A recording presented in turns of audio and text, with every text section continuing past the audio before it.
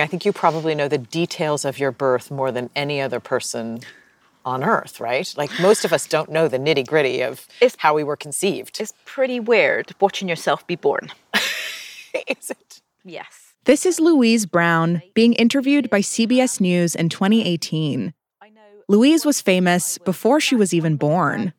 Cameras were there the moment she arrived. When you were a child, did you feel like you had to prove that you were normal? I didn't feel like I had to prove it, but I know at one point when I was in the pram, Mum took me to a local bakery and they said, "Oh, is this the test tube baby?" And Mum said, "Yeah." And they said, "Oh, she's normal." And Mum said, "Well, what did you expect her to have, 2 heads?" Louise was the first human ever born from in vitro fertilization, or IVF. This was back in the late 70s. Louise's mother had gotten pregnant after her doctor successfully implanted an embryo in her uterus. Nothing like it had been done before, and people were afraid. Afraid that the babies wouldn't be born healthy. Afraid that scientists were playing God. Afraid that it would threaten family as we knew it. From Gimlet Media, this is Not Past It, a show about the stories we can't quite leave behind. Every episode, we take a moment from that very same week in history and tell you the story of how it shaped our world. I'm Simone Polanin. On July 25th, 1978, 44 years ago this week, Louise Brown showed the world a baby could be made in a whole new way. Since then, it's estimated that over 8 million babies have been born using IVF. Today on the show, we'll look at how IVF went from being feared to being mainstream to helping people build new types of families. We'll deliver this bundle of joy after the break.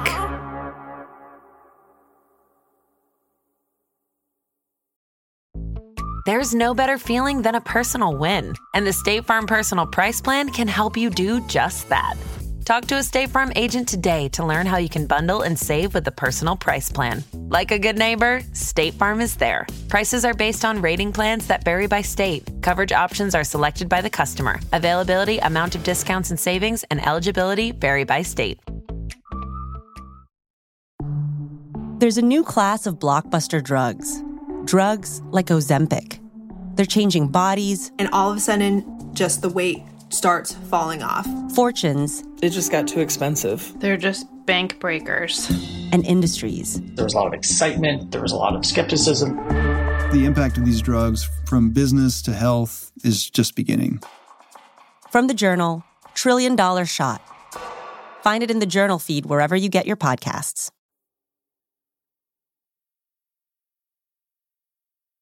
Louise's mother was named Leslie. Leslie grew up in a working-class family in Bristol, England, in the 50s and 60s. She was 14 when she dropped out of high school. Then she met John Brown. They became a couple when she was 16. They married at 19, and she immediately began trying to get pregnant. This is Margaret Marsh. She's a history professor at Rutgers University, specializing in the history of infertility and reproductive medicine. She says Leslie and John tried to have a baby, but Leslie couldn't get pregnant. So they kept trying, and it kept not working for 9 whole years. She went from doctor to doctor with no success. She had blocked fallopian tubes, and she was operated on, but she could not get pregnant. John already had 2 kids from a previous marriage, which weighed on Leslie. She felt something was wrong with her. She went in and out of periods of severe depression. It put a strain on her marriage. "You don't feel normal," she later told the Daily Mail. "You feel you're not a real woman." At one point, she told her husband, "Go and find a proper wife." Finally, in 1976, Leslie went to a gynecologist named Patrick Steptoe. He and his colleagues were developing a technique to help couples conceive. They were planning to remove an egg from the ovaries and fertilize it with sperm in a petri dish. They'd wait a couple of days for the embryo to develop and then place it inside the uterus. The procedure was still experimental, but Leslie didn't care. She said, I may have been told, but none of this mattered to me. All I heard was, we're doing this work and we might be able to help you get pregnant. She said, I didn't care. Leslie agreed to the procedure and started her first attempt at IVF. And she got lucky. Leslie Brown got pregnant. First try, she got pregnant. Leslie was ecstatic, but she was also afraid. Would she be able to carry the baby to term? Would the baby be born healthy? The 40-week wait began. There were still huge concerns about IVF in the 1970s. There had been pushback from religious groups, especially the Catholic Church, which holds that life begins at conception. They didn't like the idea of tossing out unused embryos. Many scientists and ethicists were also skeptical. The term slippery slope came up a lot. Some feared that IVF could lead to birth defects in human clones. Others worried that people could start to screen for disorders, that parents would someday be able to select for desirable genes. And scientists who were researching the technology were stigmatized. In 1973, a doctor at Columbia University tried to fertilize the egg of a woman who was struggling to get pregnant, but he never informed his department about his plans, which was a problem. Someone found out that he was attempting to fertilize an egg, and the chair of his department destroyed the contents of that test tube. The department chair said the doctor should have sought permission first, and that it was too soon to be testing IVF on humans. The prospective parents were devastated. There was resistance in Britain, too. Leslie's doctor, Patrick Steptoe, and his collaborator, Robert Edwards, were some of just a few researchers in the world working on the technique, and they were treated as outsiders in the medical community. At one point, Margaret says Edwards was confronted by one of the grandfathers of genetics himself, James Watson, the guy famous for discovering DNA. He didn't like where the tech was headed.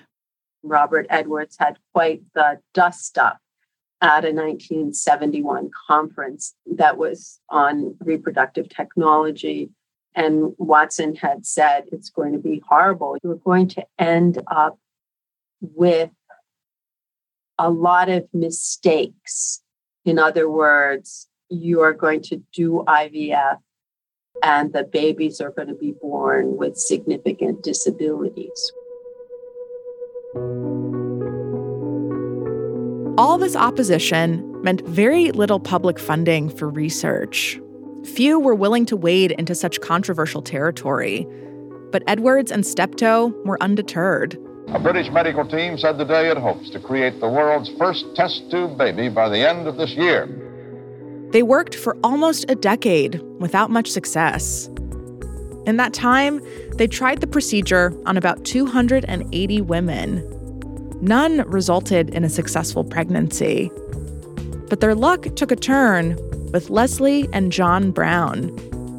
Margaret says Leslie had no idea she was the first to get pregnant using IVF until she read about herself in the press.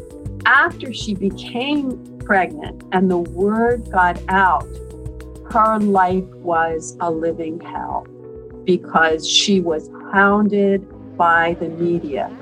It was the story of the year. The press camped outside of her home. Leslie was forced to find another place to live. She went to stay with relatives, but the media found her there. So she went to stay with a relative of one of her doctors, but the media found her there too. Finally, Steptoe admitted her to a hospital under an assumed name. But the press found out. They camped out under her window. They posed as maintenance men to try to get into her room. Somebody even pulled a fire alarm once to see if they could get everybody to evacuate to try to catch her as she was leaving her room. It was very stressful for her. Then In the summer of 1978, the moment the world had been waiting for finally arrived. Doctors prepped Leslie for a C-section. It was time for her to meet her baby. On July the 25th, at around 11 o'clock at night, they wheeled her in for a cesarean section. And there's a film crew there. You are about to see a historic birth following in vitro fertilization. Steptoe held Leslie's hand. He said a silent prayer, checked the baby's heartbeat. Then, the C-section began. The hand has now been inserted below the baby's head in order to deliver it through the letterbox incision.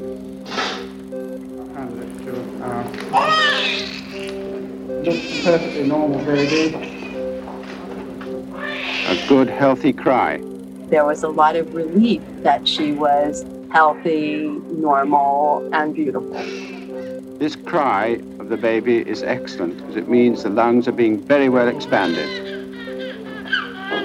Lovely pink color, plenty of fat underneath the skin, good mature baby.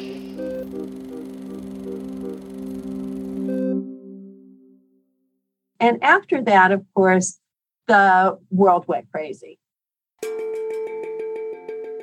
The world's first test tube baby was born here in Britain last night.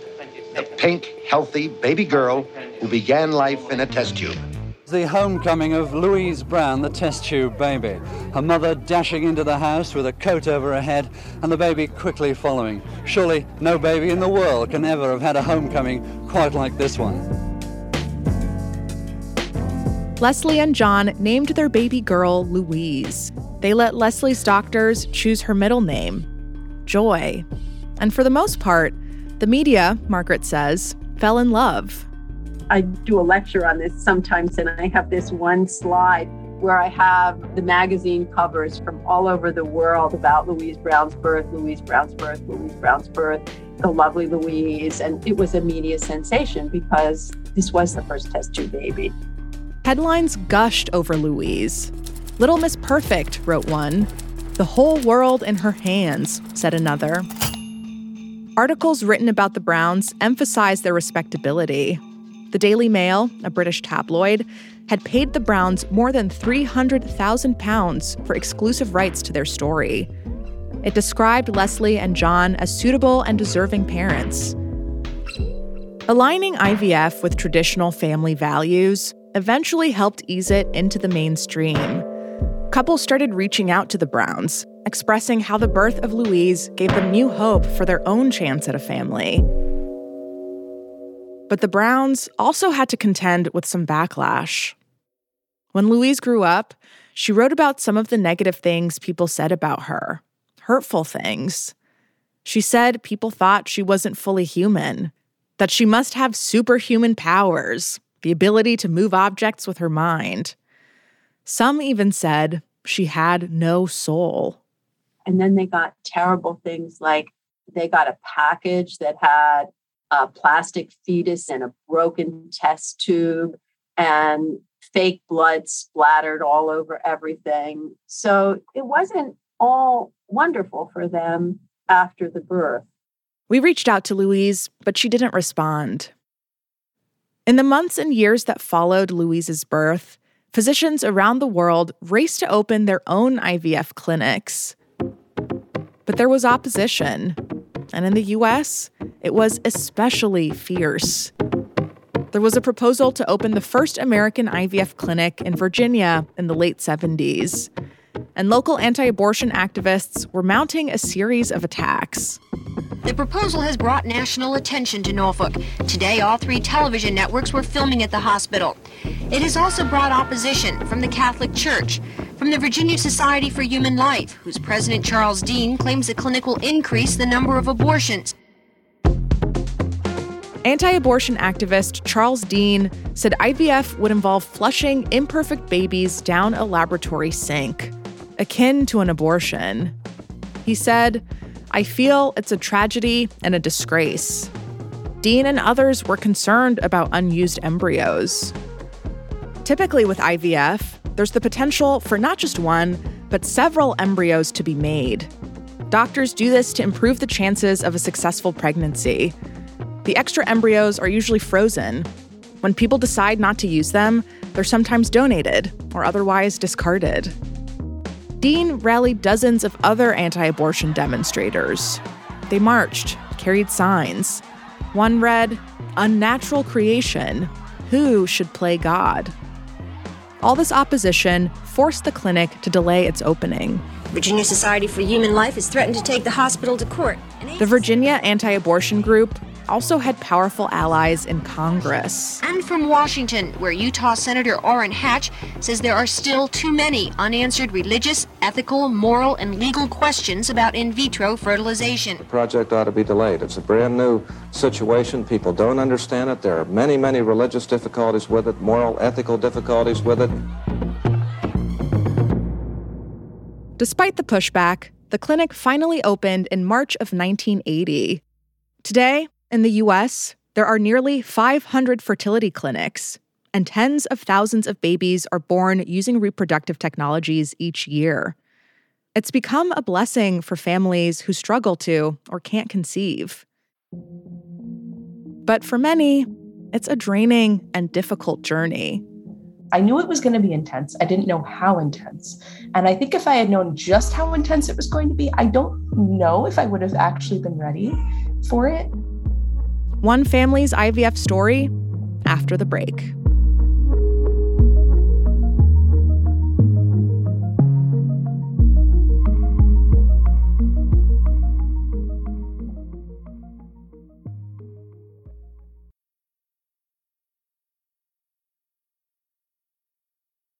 Before the break, we learned about the decades-long attempt to create a human embryo outside the body and implant it in a person's uterus. Despite serious pushback, IVF expanded quickly in the United States.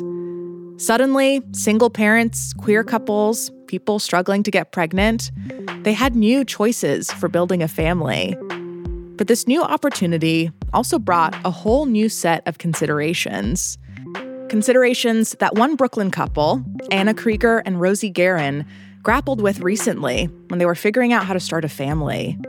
Spoiler alert, they now have twins. Yeah, this is Remy. Oh my gosh, hello, Remy. Remy, his sister is, I think, gonna fall asleep, and he is gonna maybe make some baby noises. I hope not too much. That was Rosie, with a special appearance from baby Remy. Rosie's an executive producer at Gimlet Media, which puts out this show. Her wife, Anna, is a career coach who grew up knowing she wanted to have kids. For me growing up, I always envisioned myself as a parent, and I would draw these pictures of me at the time with my future husband and my 5 children. And little did I know that years later I would come out as queer and then we'd be family planning in maybe a different way than I anticipated. Anna and Rosie got married in 2019. Soon after, they started seriously talking about having kids and realized there was a lot to consider. Like, who would carry the baby? Who would contribute the egg? They talked about the race of their future baby. Anna is white, Rosie is black.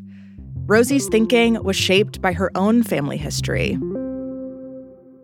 I'm adopted, and I have a younger brother who's also adopted. We are both Black. Our parents are white. So I had not done a lot of processing and reckoning around what that meant for sort of my relationship with race, my relationship with being, a child that was placed, and then having children of my own. So that was really a tough kind of knot to unravel for me. Rosie and Anna talked about what it meant to have children that shared both their physical traits, how important it was to have a child biologically related to them. I've thought a lot about what it means to be biologically connected and what it means to birth children. But a huge exercise for me personally throughout this process has been really scratching it at that and not taking that on its face. They decided Anna would be the one to carry, using her eggs, and they started searching for a sperm donor. It felt like dating sites where you pay up to get access to more information. It was totally wild. It was like a dating site meets Amazon plus like the consequential biological decision making for your future children for the rest of their lives. It was really intense, but there was still a virtual shopping cart. They chose a Black sperm donor. Physically, Rosie would be represented too.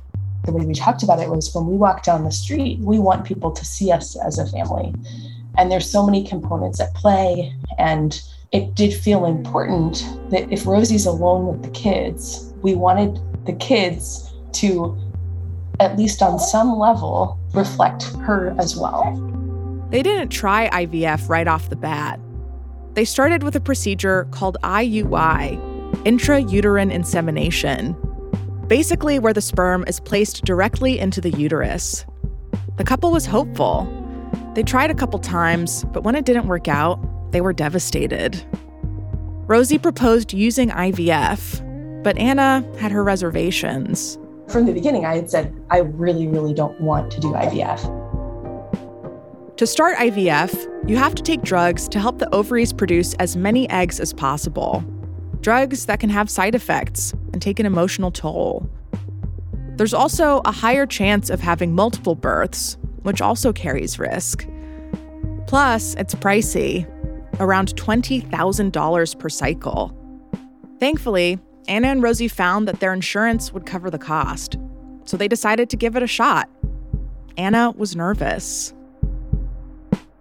I was really scared, like, oh, wow. Will it work? But also, how will I respond to this? And having a lot of hormones pumped into my system in that way, and having to go through all of the medications and everything, there's a lot of unpredictability and uncertainty. It was hard on Anna, and it was hard on Rosie too.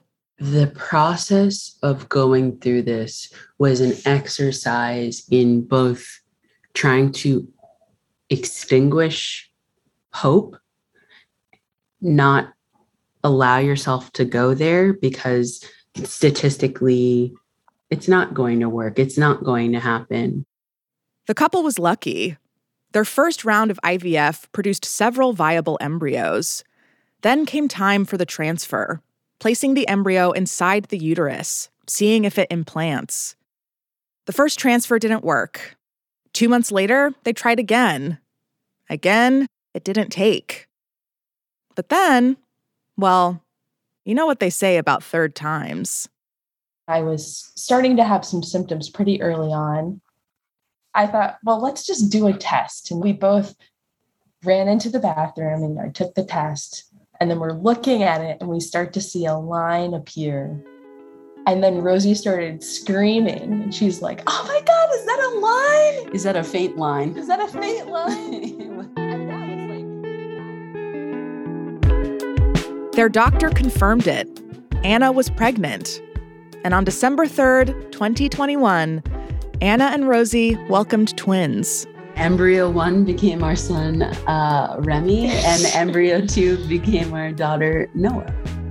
I don't have kids of my own, but I've heard that when you do, it's like unlocking a depth of love you didn't know was possible. When Rosie and Anna met their children for the first time, they felt that love. Everything they had gone through, all the fertility treatments, the failed attempts, the difficult questions, it had all led to these two little lives. Now you have your kids, you've started your family. Thinking about where you are now, if you could go back to talk to yourselves in the middle of that process, what would you say to yourself? I would probably describe to myself the budding personalities of these incredible, incredible children, because it's so theoretical. It's sort of a hazy picture. And now we have our kids and they're so great. They're such a good hang. Like they're really fun and interesting and delightful people. If I could go back and talk to my former self and to Rosie, I would say that it's all going to be worth it. And here we are. And it can't have been that bleak because we're considering doing it again sometime. So yeah, because Rosie might want to carry, and I've said to her, if she wants to go through it, I'm all for it. And I'm not sure I'm brave enough, but I really love babies. For now, they're just trying to get enough sleep.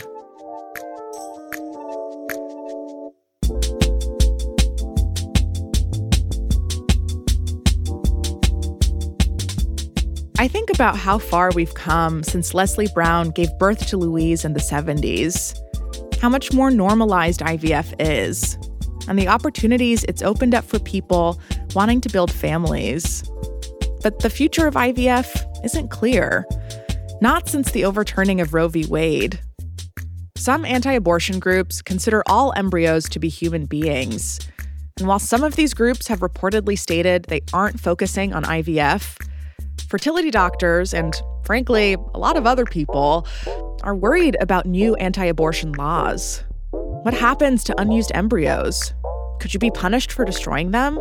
Would you have to pay to store them indefinitely? Give them up for adoption? Would it mean making fewer embryos from the get-go? Limiting people's reproductive choices, it would be a huge step back. A step back from the strides we've made in science, a step back from the strides we've made as a society, and expanding how we think about family, and expanding our possibilities for love.